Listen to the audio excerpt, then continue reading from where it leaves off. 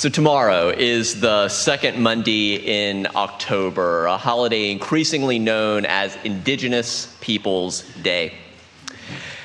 Renaming that day from Columbus Day to Indigenous Peoples Day shifts our focus from celebrating and centering the beginning of European colonization of this land and this continent to remembering and honoring that centuries before, the indigenous peoples of this land had developed advanced agriculture, sophisticated education and culture, and extensive transportation networks.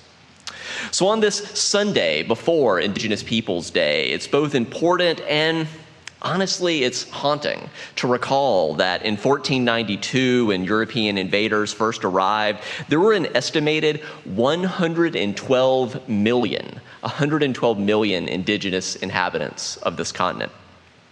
Just 150 years later, in 1650, European colonizers had decimated the indigenous population to approximately 6 million.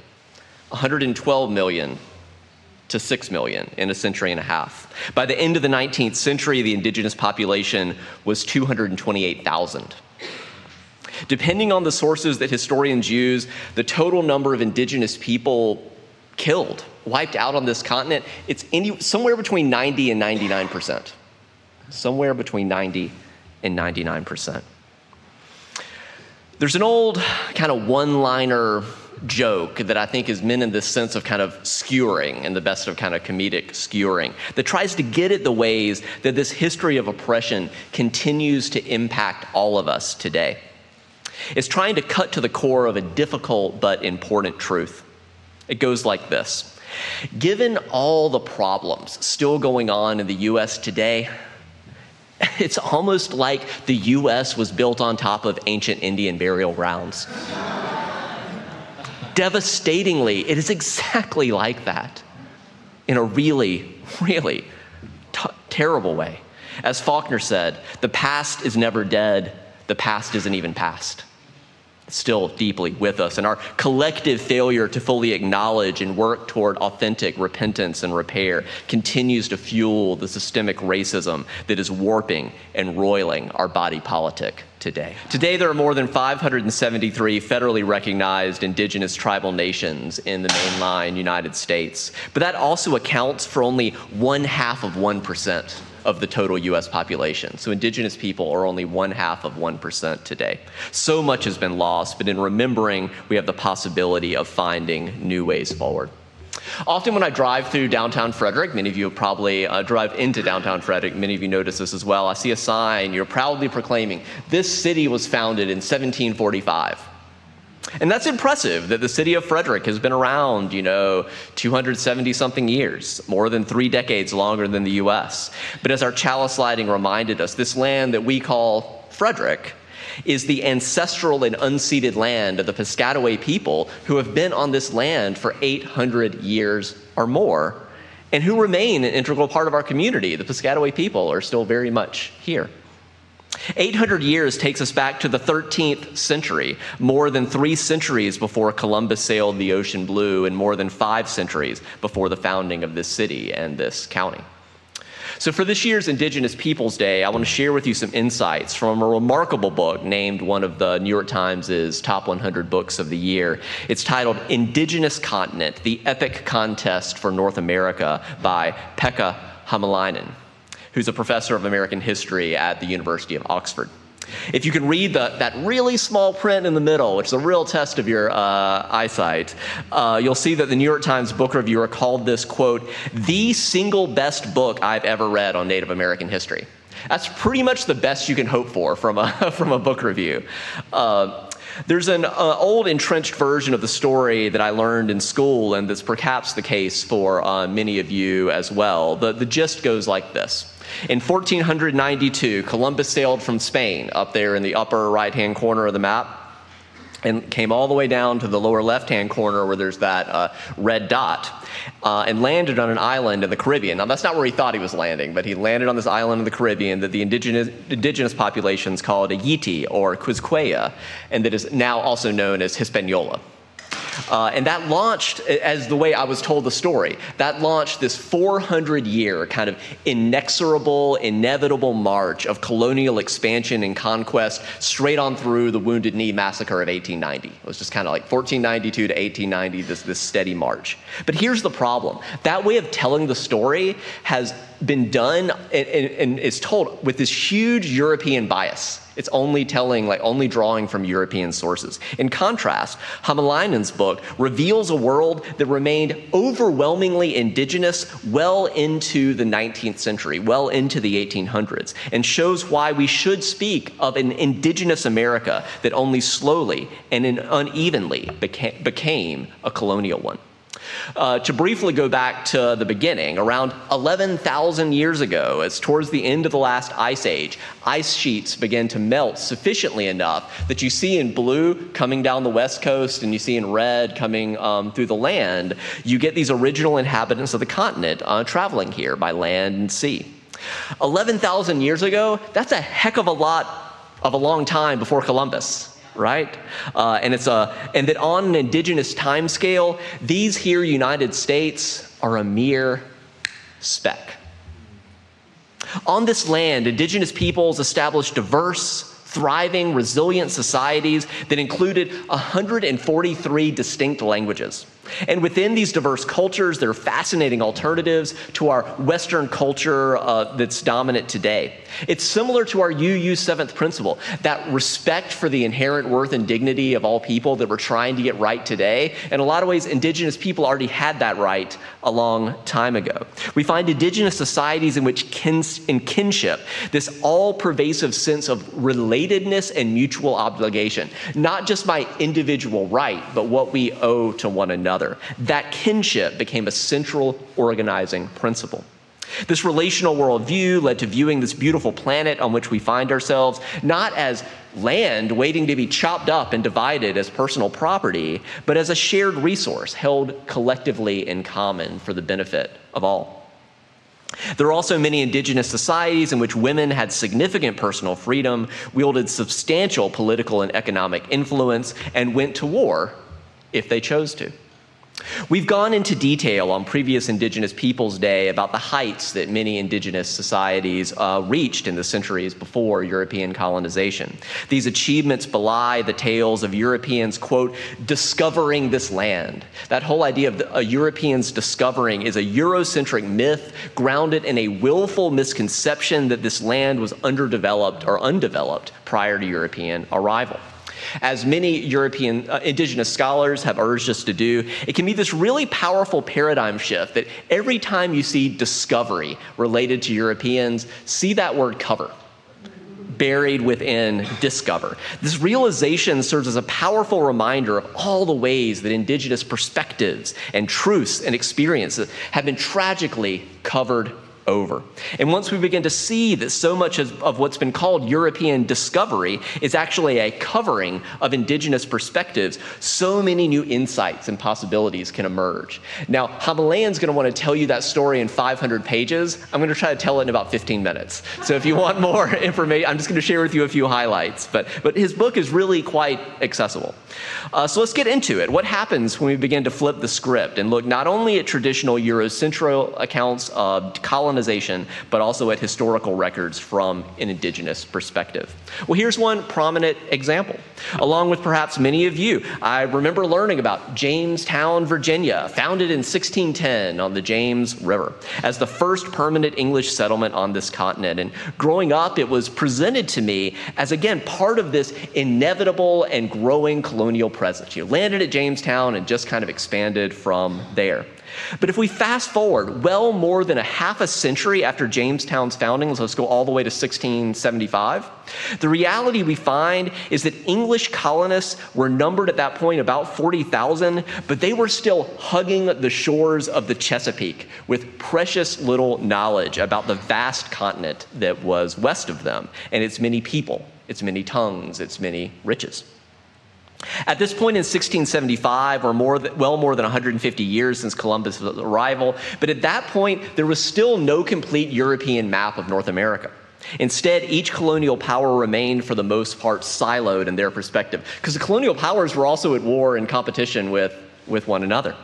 The English, they knew about the Atlantic coast and the Hudson Bay, and the Spanish knew about New Mexico and Florida, and really only the French, owing to their more openness to alliances with native nations, had any inkling of the vast interior of this continent. A precise map of North America in 1675 would have been truly shocking to the white interlopers. The upshot is that this land remained very much an indigenous continent at this time. If we continue to the end of the 1600s, we find nearly simultaneous indigenous rebellions against European imperial ambitions in really all regions of North America, bringing English, French, and Spanish colonists near their breaking point. So even though the natives were much diminished, they were still rebelling. Historians debate whether the simultaneity of these attacks was a coincidence or was it really a sign of this coordination between indigenous peoples. Either way, these indigenous attacks were devastating blows to the Europeans. But I want to flip the script again and show you another kind of visual artifact of this paradigm shift we're talking about.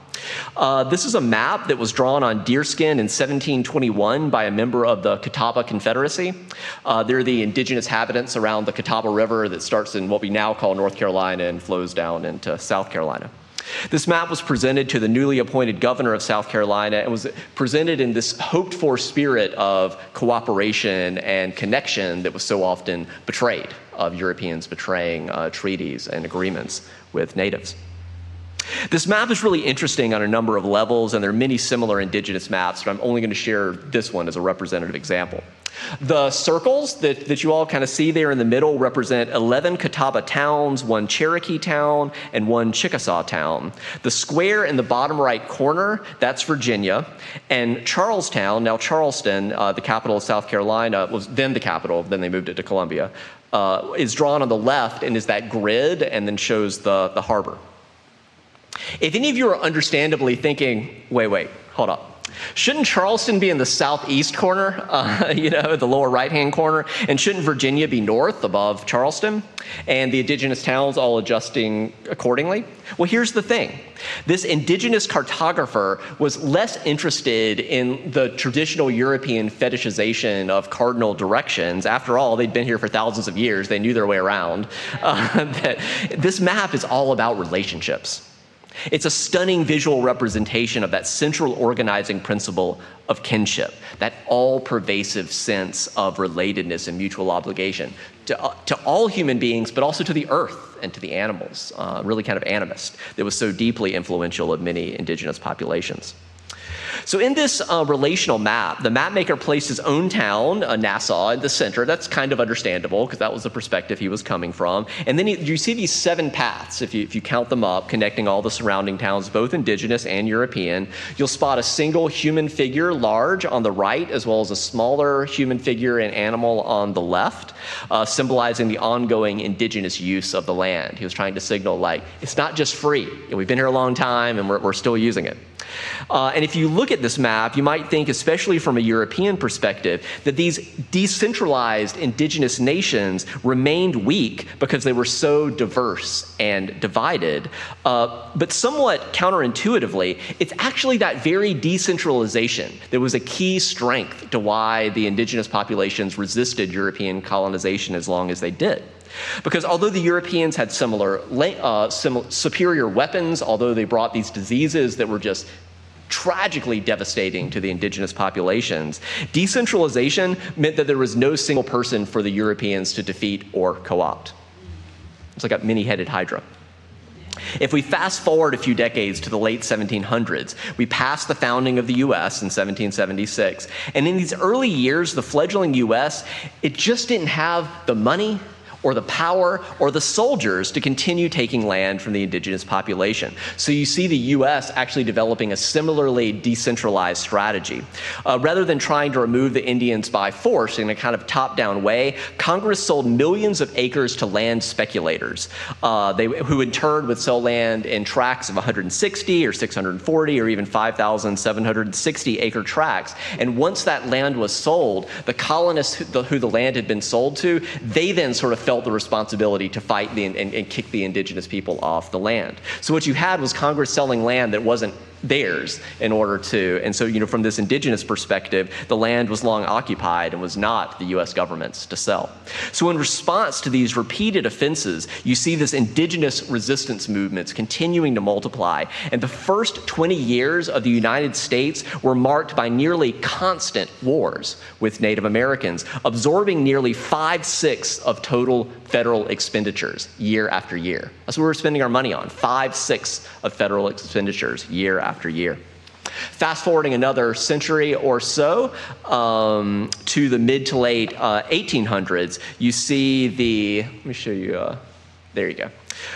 To the mid to late 1800s, the Cheyennes and the Apaches remained strong, and both the Lakotas, that's in the north, that kind of semicircle, and the Comanches to the south continue to have substantial empires. You'll see that you cannot see this, but hopefully you can see that that's Mexico at the bottom.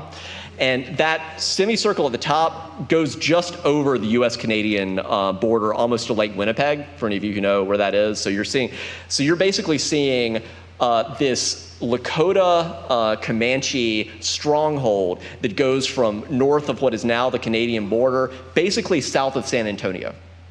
So it was this tremendous shield that offered this umbrella of protection, not only for these two major tribes, but also for a huge number of small native nations. This is well into the 1800s that this vast protective shield continued to make this pretty substantial swath of the indigenous West all but indecipherable to the United States. So there's a lot more to say about all this, but I hope this has given you even just a taste of what it's like to see a perspective, not with a European bias, but more from an indigenous perspective. And if you're interested, particularly in this last piece about that last holdout of the Lakotas and the Comanches, Hamalayan has written 2 previous books on that, so the Comanche Empire, and in particular that Lakota book got a ton of buzz, and people were really impressed by that. So if you want to go deeper in there, and I can continue on, that there's been this huge number of impressive books written about Indigenous history that I look forward to sharing with you in future Indigenous Peoples Days. For now, I'll share just a few. I don't want to just be stuck in the past. I want to take a glimpse at the present and the future. I'll just give you a few quick examples of how this history is continuing to be written. How many of you have seen Reservation Dogs? All right. Really, really an impressive show. It recently completed a 3-season run. It is easily one of the most fascinating and unique shows I have ever seen. Also, the episodes are all like 20 minutes, so they're very, very quick and digestible, though they get a tremendous amount done in like 20-something minutes. Consistently has made television critics' top 10 best shows of the year. It follows the lives of 4 indigenous teenagers coming of age on a reservation in rural Oklahoma, and the surrounding cast of adult characters is really interesting, and it's really fascinating in this final 3rd season. It really kind of shifts the focus to the adults and shows how these same, like generation to generation, there's some really interesting stuff done there. Significantly, the show is created by all indigenous writers and directors, with an almost entirely indigenous cast and production team. It's streaming on Hulu if you want to check it out. So if you prefer to watch TV rather than read a 500-page book, then Reservation Dogs is for you. I like both. You do you. 3 final quick examples, again, of how the history of an indigenous people's history is still being written. First, last year, the U.S. government signed a cooperative agreement with the 5 indigenous tribes that surround the Bear Ears National Monument in Utah. Has anyone been there, the Bear Ears? Okay, I see a few hands. All right. A representative from the tribe said, quote, "Instead of being removed from a landscape to make way for a so-called public park, we are being invited back into our ancestral homelands to help repair them and plan for a resilient future." A U.S. Bureau of Land Management director called it, quote, "an important step to move forward to ensure that tribal expertise and traditional perspectives remain at the forefront of our joint decision-making for Bear Ears National Monument." And it's no coincidence that this and a few other examples I'm going to show you, I'd be remiss if I failed to mention that a major catalyst for this progress is that the Interior Secretary today is Deb Haaland, the first Native American to serve as a cabinet secretary. So she's a huge major force behind this progress. The next example is also from last year, but much closer to home here in nearby Virginia, where the Rappahannock tribe reacquired 465 acres. In a similar statement, we see the Department Department of the Interior saying it's an honor to join the Rappahannock tribe in co-stewardship of this portion of their ancestral homeland. We look forward to drawing upon tribal expertise and indigenous knowledge in helping manage this area's wildlife and habitat. And one final example, in Idaho, an increasing number of road signs are being replaced to not just tell historic examples from a U.S. perspective, but to include perspectives from indigenous perspectives, rights, and history. So it's up to us then, right, as you hold all of this history, all of the trauma, as well as some of the glimpses of hope, as we hold all of this in our heart and discern, how are we called individually and respectively to work for respecting indigenous people's history and rights? I invite you to rise in body or spirit. Let's sing together hymn 1017, Building a New Way. We'll sing all 4 verses.